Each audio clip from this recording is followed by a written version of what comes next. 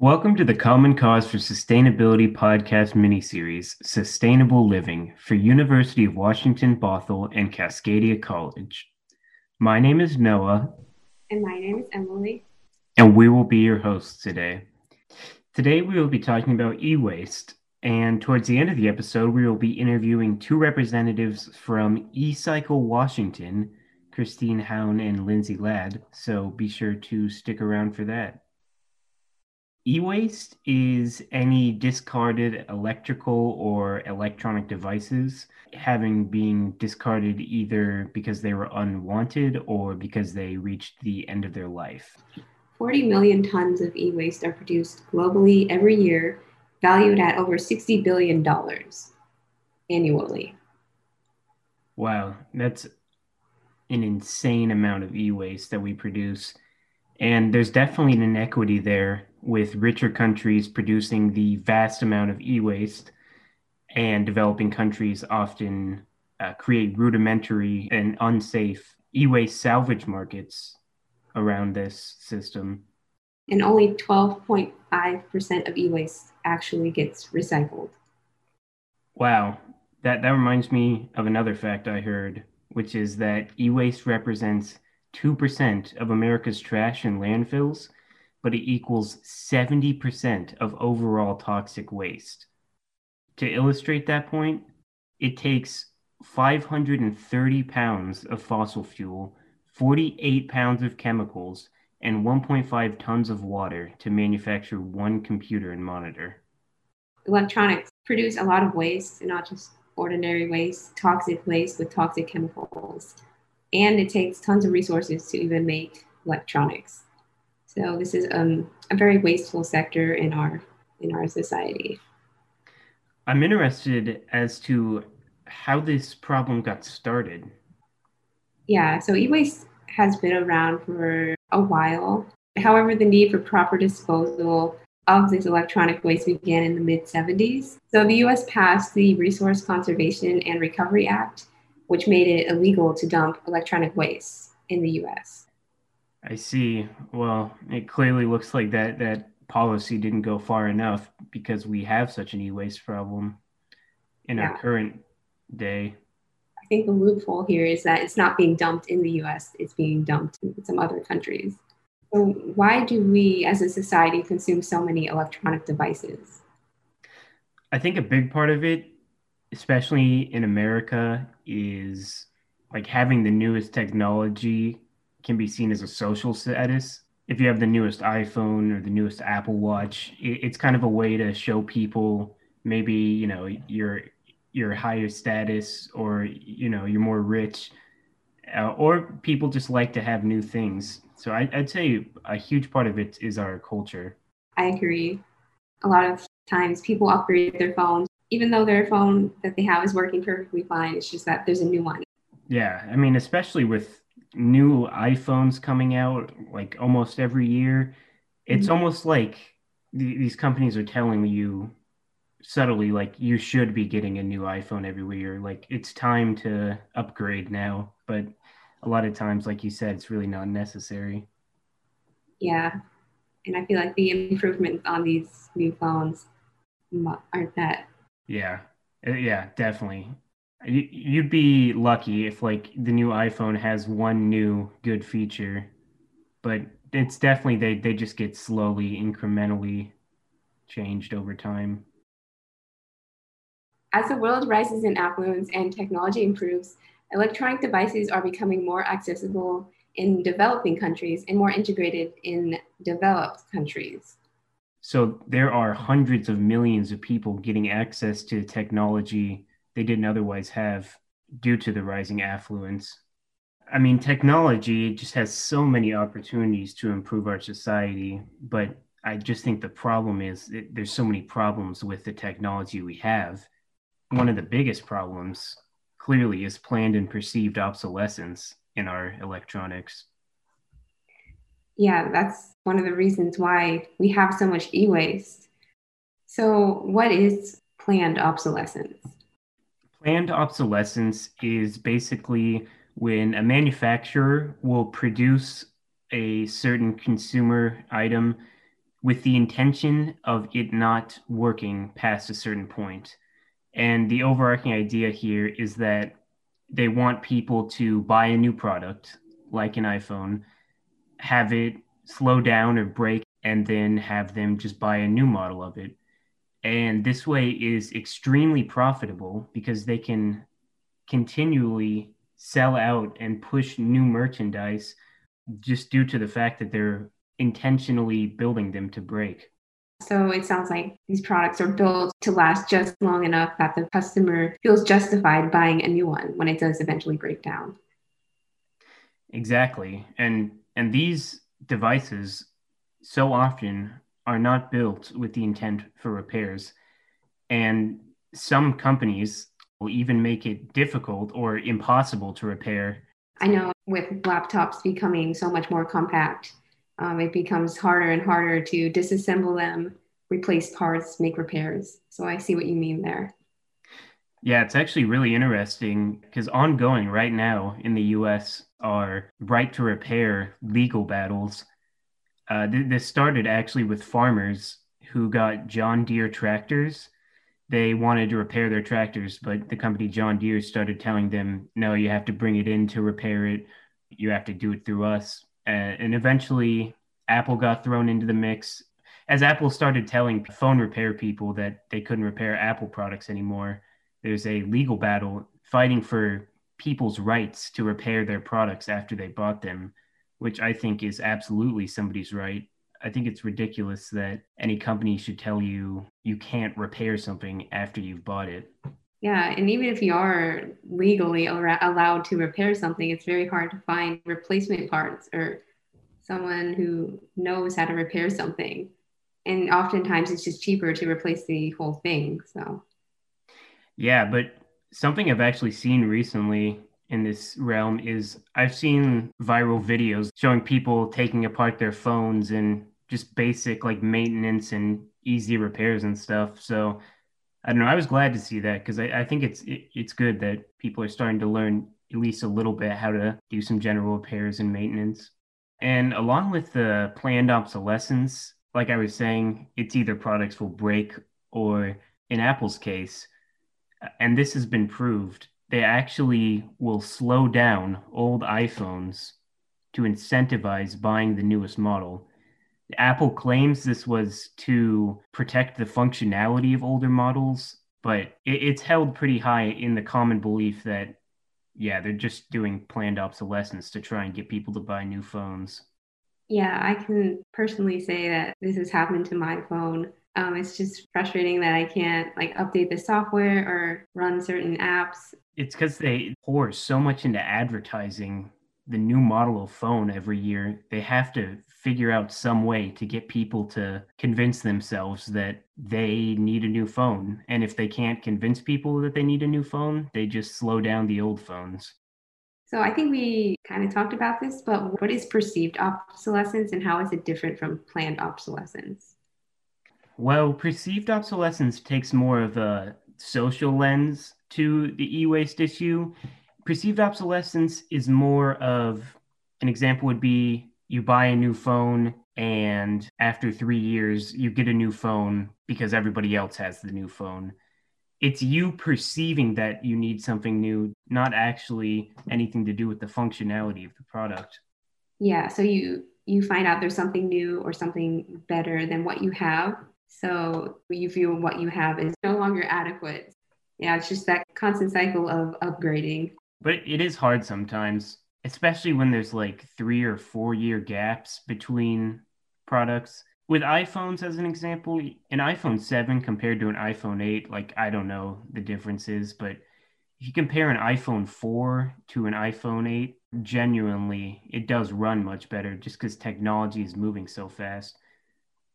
But my thought is that why did they have to make the 5, 6, and 7? Why couldn't they just skip those and go from 4 and then 4 years later just make an 8 or it would be a 5? You see what I mean? Yeah, I mean, at the end of the day, it's just to fill their pockets, of course, but Yeah. Anyways, so do you and I produce a lot of e-waste? And what do you think for yourself? e-waste, since it's such a specific category of waste, I'm always more mindful about it. I'd say, like, out of the electronics I accumulate the most of would be probably, like we discussed, old phones, and then appliances and chargers and maybe cameras. But there's also single-use disposable e-waste that tends to accumulate a lot without people realizing it. And that would be stuff such as batteries or LED light bulbs, actually. For me, I would say mostly old chargers because like after having them for a long time, they just break. And also headphones, like the wired headphones, those always break after like a year. So I would say those are my two main like categories of e-waste. I don't really upgrade my phone that often. I've actually only ever had one smartphone, and it's time for an upgrade, I think. Yeah, going back to your earlier point, again with the planned obsolescence, like you bring up such a good point. Like all these different electronic devices like chargers and headphones really do only last you, like depending on what you buy, of course, a year or two.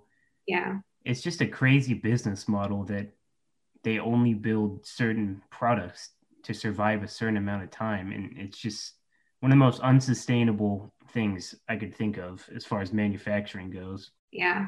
And it's just annoying to have to keep repurchasing these things. Exactly. And another thing is, and Apple does this a lot, is they mess with their hardware to force you to buy new accessories.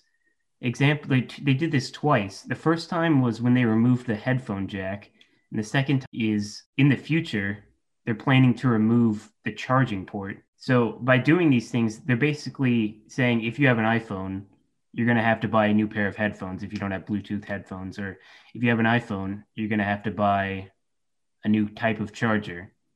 Or even with their past products, just every new model, like on their Macs, changing the charging port, so you have to buy a new charger. But if you think about it, like wireless charging, you don't have the wire chargers, and then maybe you're eliminating that e waste. Yeah, that's definitely something to consider because I bet those charging pads would last a lot longer than chargers. What are some other disposable electronics besides the ones we already mentioned? Things that come to mind, something maybe specific is on planes, disposable headphones they give you just for the plane ride, or headphones they give you for like audio tours that you just throw away once you're done with. That's like probably one of the worst things I can think of. Something else kind of random I've noticed is e-cigarettes. I see these outside everywhere now, especially because, like I said earlier, I live next to sororities and fraternities. So I see a lot of vape bars everywhere, and they're really easy to spot because they're like brightly colored. The vapes that a lot of people use now, like the e-cigarettes, are disposable batteries. So a lot of times people just use them for like a week or two and then they just get thrown away. That's how they're like designed. Just all around not a good thing for your health or for the environment. Yeah. Other things is ink cartridges.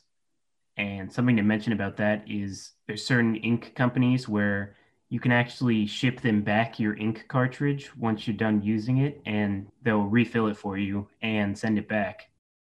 And disposable cameras, that's another thing.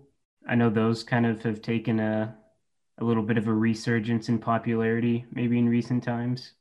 So, we talked about how much of an issue e waste is and how it can manifest itself in our lives. What are some solutions to e waste? Like we mentioned before, repairing.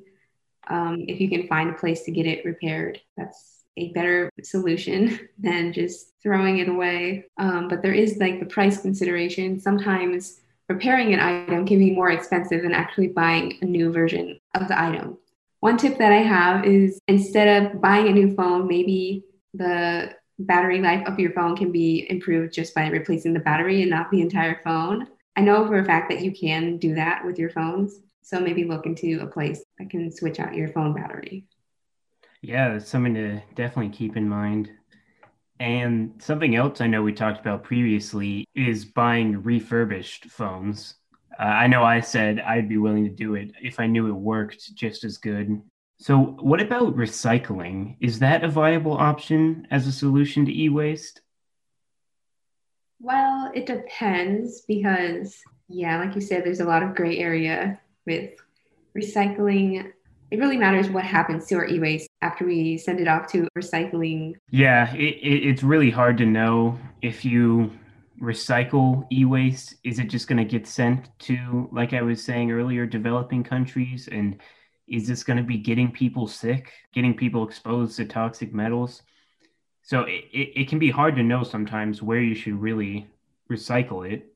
I know there's some companies like Whole Foods or Home Depot, Lowe's or Staples, they accept dead batteries, or Best Buy has those big bins out front where they accept smaller electronics like chargers and headphones. They also accept larger electronics for a small fee. So that's something to keep in mind. Yes, eCycle Washington is a program that can help you find where to bring your old electronics, ensure that they get recycled. Yeah, and something that also just comes to mind is Apple has a take back program for all of its products. So if you're an Apple fan, that's definitely something to look into. So, is recycling really a responsible way of dealing with e waste?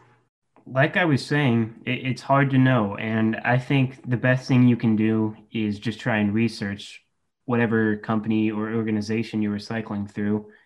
I know there are many trusted organizations such as eCycle Washington, which we will surely get into the interview. But yeah, it's just about researching and making sure that you're dealing with a reliable organization.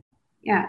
And lastly, we should mention that the best way to reduce your e waste is just to buy fewer electronics. Maybe not upgrading your phone every time a new phone comes out. Keep your electronics for as long as they possibly can last. Buy a screen protector for your phone, a phone case, all that. Just take care of your electronics so that they last a long time.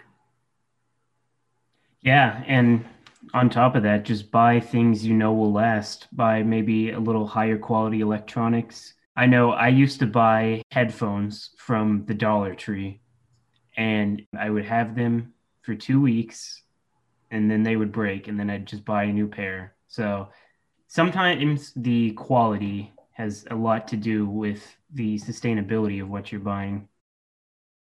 Without further ado, please welcome to Sustainable Living our guests from eCycle Washington.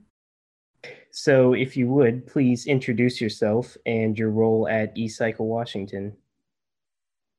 I'm Christine Hahn, and I'm the lead for the eCycle program. I began working with the Department of Ecology back in 2009. And from the start, I've always been with the eCycle program. Each year, I help over 300 electronic manufacturers like Samsung, Dell, or Microsoft, and retailers like Costco meet the requirements of the law that established this program. And so my main role is to ensure that all electronic manufacturers and retailers selling into Washington are participating in the program. Otherwise, they can't legally sell into Washington. And for manufacturers, the requirements include financing a recycling program with collection locations throughout the state. And for retailers, that includes only selling manufacturers electronics that are participating in the program. And Ecology is also tasked with promoting the program, and we're always looking for outreach opportunities, which are few and far between these days. I am Lindsay Ladd. I work with Christine in the eCycle program. I started in this program last May, but I've been at Ecology since 2017. And I help ensure that all of the collectors, transporters, and manufacturers in our program get registered annually, as well as keeping our database and web pages up to date, and kind of other random things that come up. And I'm also the main contact for the Mercury Lights recycling program at Ecology. And even though she was hired in May, we have still yet to meet in person. I know. We've been remote the whole time. And when and why was eCycle Washington established, and what work does eCycle Washington do, and what services do they offer? The program came about from a national dialogue that took place back in 2000. It was called the National Electronics Product Stewardship Initiative. and it's often referred to as NEPSI.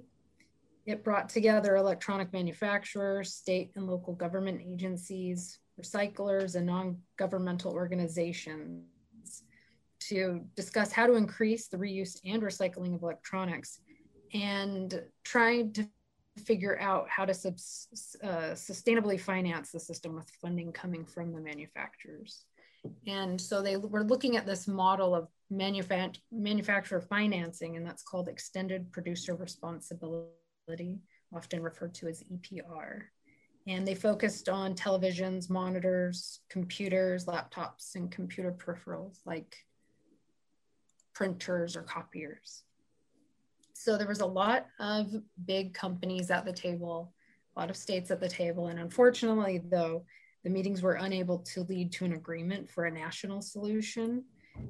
And the piece of sustainably financing it really was the hurdle for a national program. There just wasn't an opportunity where people could agree on how to finance it. So a lot of great ideas came from participating in NEPSI. There were people from Ecology, City of Seattle, King County, and those people brought back that momentum from NEPSI. And they began working on developing a statewide solution. And that's where eCycle came from. The biggest difference is that our state did not focus on computer peripherals. We've just focused on TVs, monitors, computers, and laptops. So our scope of products covered in the program is a little bit smaller.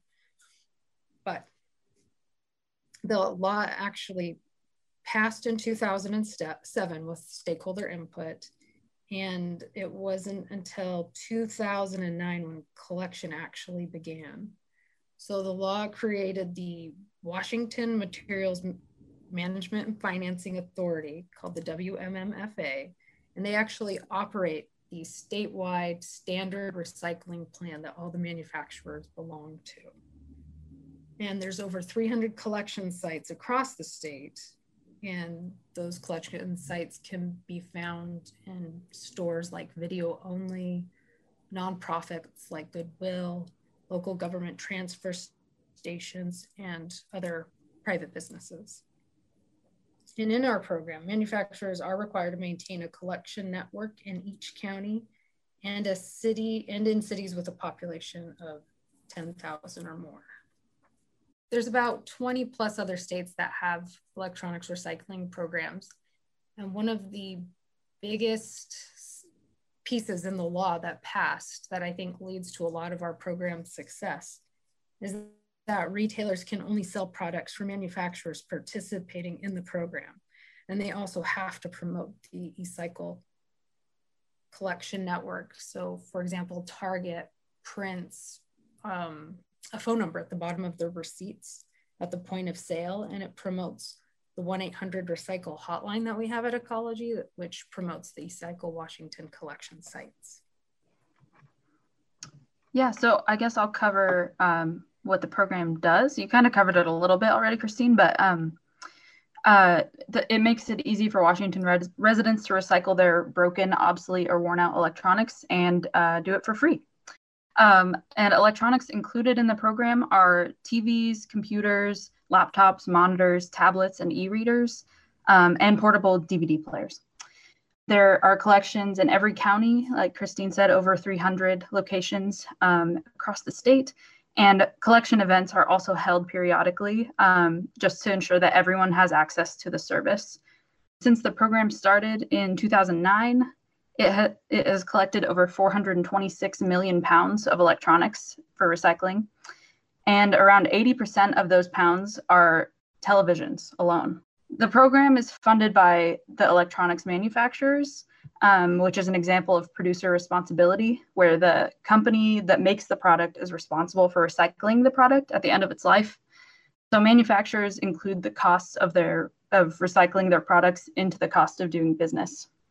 We assess an annual administrative fee to cover the costs for implementing the program, and that fee is distributed among manufacturers on a sliding scale based on the tiers that are representative annual sales of their covered electronic products in or into Washington. And how have electronics become such a large category of waste?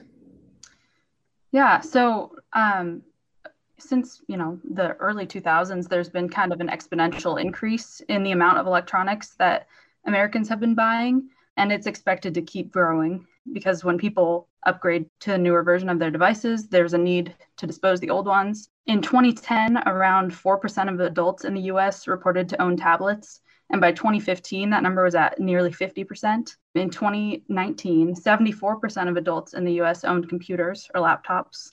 Desktop computers have an average lifespan of like 3 to 8 years, while laptops have an average lifespan of 3 to 5 years. So not super long time. Also in 2017, 97% of American households were reported to have at least one television, and 39% of them have 3 or more in the household.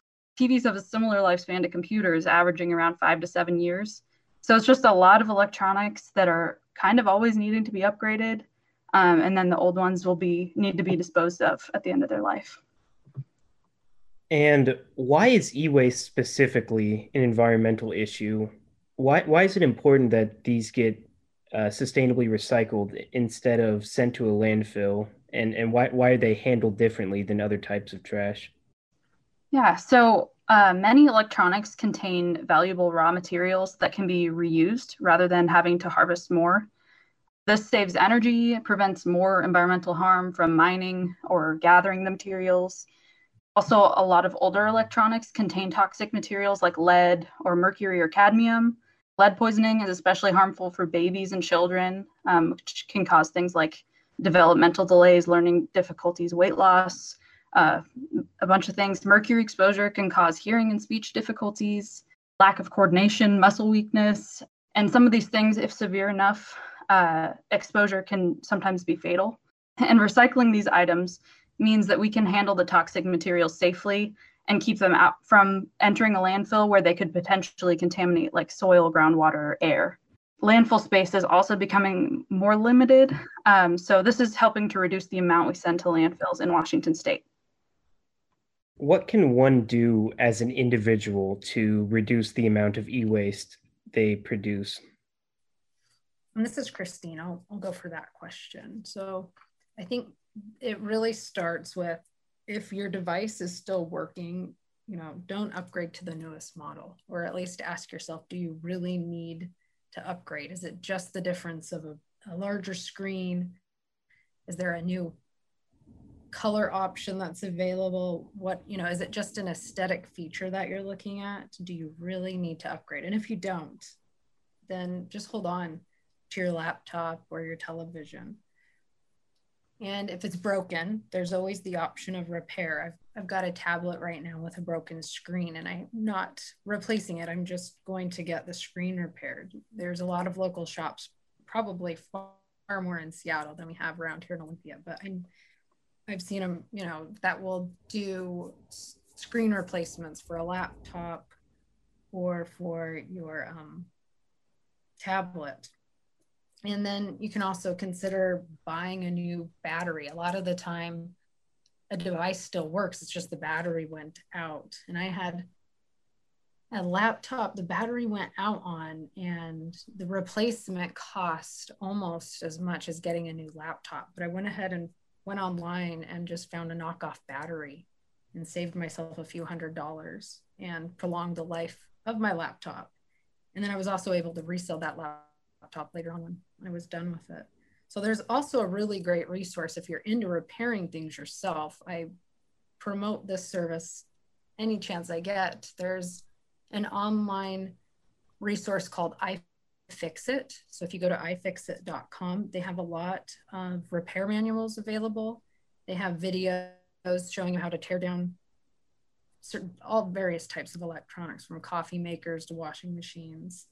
And they also can provide tools. So if you're interested in purchasing a screwdriver to get into any of your electronics, they can even provide those tools. So definitely consider repairing.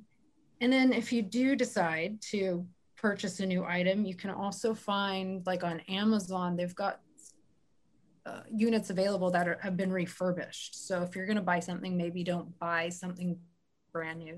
Consider buying something that's been refurbished, and those generally have a warranty with them.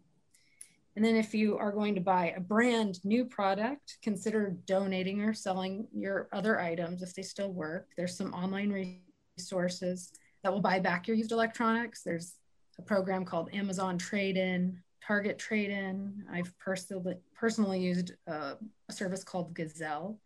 And another service I find really helpful, there's an app called OfferUp, if you're not familiar with that. But you can sell your anything. You can sell or donate or, you know, give away for free on OfferUp, just about anything. And then when it comes time that you're looking at this new unit that you want to purchase, I recommend looking for products that have recycled content in them. HP has a new laptop that uses recycled plastics. Dell has a laptop that not only do they consider using recycled plastic, but they also use recycled materials in the packaging that the laptop arrives in. So there's manufacturers out there who are really making an effort to be sustainable and have a closed loop with their products. Another resource, again, if you want to look at repairability scores, that is also on iFixit's website. And that way you're supporting brands that are easy to take apart and have tools and replacement parts for repair. EPA also has a resource. It's called EPEAT. It stands for Electronic Product Environmental Assessment Tool. And consumers can search for EPEAT registered products and see how they score. And the more sustainable, the higher the score. And that's also at epeat.net. And hopefully one day we're going to get here in Washington a bill passed. It's called Right to Repair legislation. And this year there was House Bill 1212 that had a hearing. And so I think a lot of people, one of the things they can do is support when these new bills come up each year that support right to repair. It's means that there's going to be resources made available if this passes that will help people and help companies, you know, local businesses who want to provide repair services. And each year since 2017, a bill's been introduced, but it hasn't passed yet. And just on a side note, this isn't in our program, but in France, they actually just started requiring that manufacturers provide a repairability score to the consumers directly. And so washing machines, laptops, smartphones, TVs, and lawnmowers will have labels that kind of score the ease of repairability of those items, the price of spare parts, the availability of spare parts, and the availability of repair manuals. And that's, I don't know if we'll ever have that sort of legislation in Washington, but it really does start with these right to repair bills and getting one of those passed so that we as consumers can have access to be able to repair our products. And what happens to our e-waste when it gets recycled? How can one be assured that when e-waste is recycled, it will be done so in a socially and environmentally responsible way? That's one of the goals of the eCycle Washington program, is to understand and know where is this material going. The program really isn't about repairing or reselling units. It really is focused on recycling. So what happens is these materials are broken down into commodities that are used in other processes or used in other products like the glass, metal, and plastics. We don't want to see these whole units being dumped in other countries.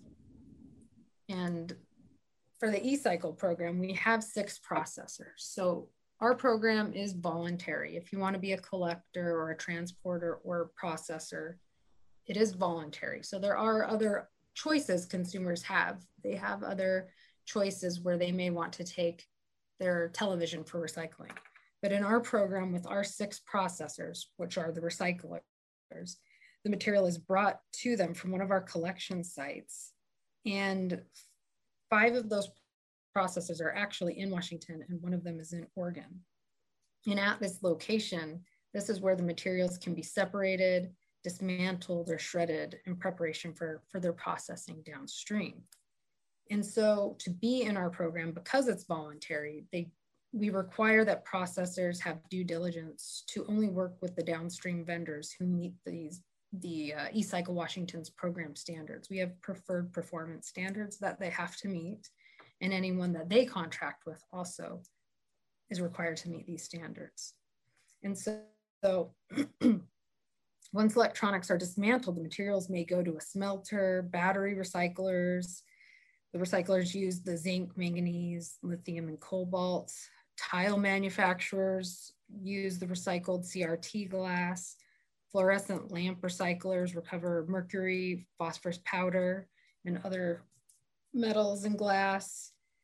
And specifically for the collected products for the eCycle program, materials of concern are tracked to their actual end destination. So we know what country and what business actually will be receiving the circuit boards, batteries, the leaded glass, and the fluorescent tubes that come out of these materials. Other materials like plastic and metals are also tracked by the country that ends up being their end-of-life destination. And occasionally, some flat panel displays and laptops may go to a vendor located in the United States that repair and resell the displays, but we don't have a lot of reuse of the collective material. So it really is about these products getting broken down and the commodities being sold on the market. Because the program is voluntary, again, one of the other standards the processors have to meet is having an annual audit by a third-party independent auditor. And so each processor in the program is annually audited to meet the program's 19 preferred performance standards. The auditor verifies the shipping and transport documents and chain of custody documents. And some processors are also voluntarily being certified to a certification, and there's two that are available. There's one called R2 and the other is called eStewards. So half of the processors in our program have either of these certifications. So in addition to our program's annual audits, they are also being audited to these voluntary certification standards. And there unfortunately has been a time when one of our processors was found to not fully be disclosing one of their downstream vendors. And so because this happened, the WMMFA, who's operating the standard recycling plan, they decided to proactively partner with a service called EarthEye.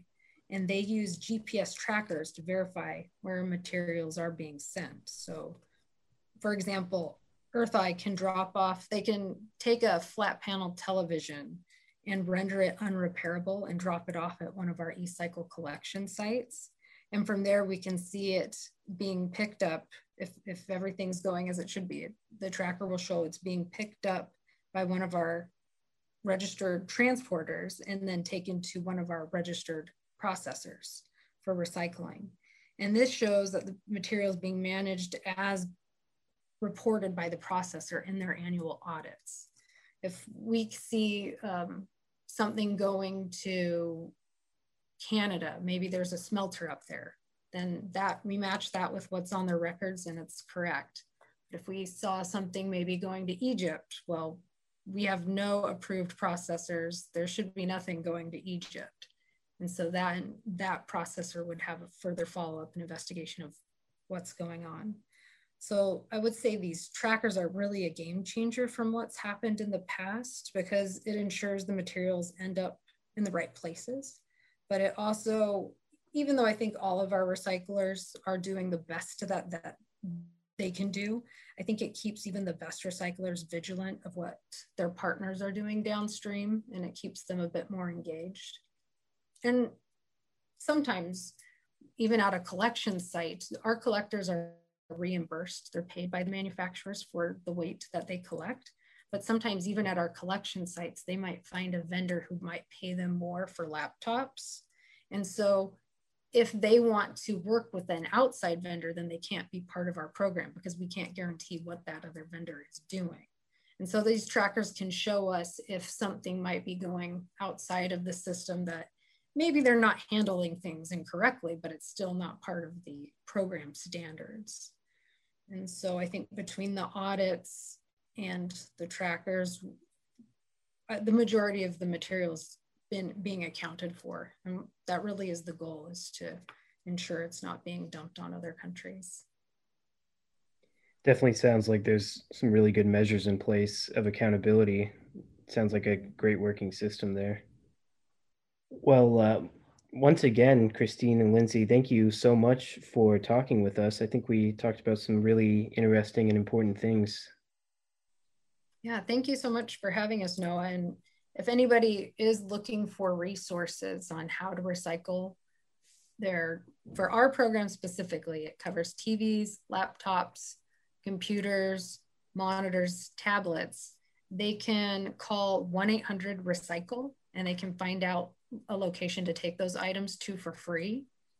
And if they have anything to recycle outside of our program material, they can also call 1-800-RECYCLE to find out where they may be able to take materials that, like mattresses or paint or mercury bulbs. Lindsay can tell you that. Yeah. So, yeah, 1-800-RECYCLE is a great resource. And if you want, you can also just go online and Google 1-800-RECYCLE. And there's a database that people can search. So you can search by zip code, county. There's a lot of resources available, not just the eCycle Washington program, but there are a lot of opportunities for recycling. Yeah, I was going to suggest the database too, because it's pretty easy to use and it's very helpful. Wonderful. Well, thank you again to the both of you for this conversation. Yeah, no problem. Thank you all for joining us today on the Common Cause for Sustainability podcast. We will see you next time.